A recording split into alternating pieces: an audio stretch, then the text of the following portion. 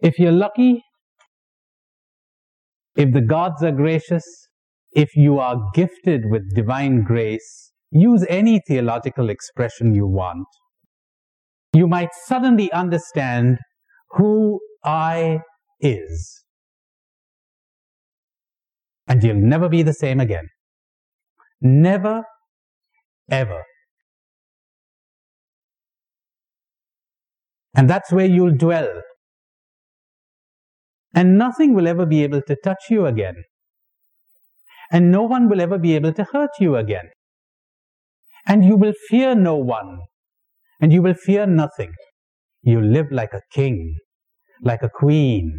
This is what it means to live like royalty, not the rubbish where you get your pictures in the newspapers and where you've got a lot of money. What a lot of rot. And you're as terrified and confused as everyone else. And you're trying to hide it. When you fear no one, because you fear losing nothing. When you fear no one, because you're perfectly content to be nobody. Who wants to be somebody here? What's the use of it all? You don't give a damn.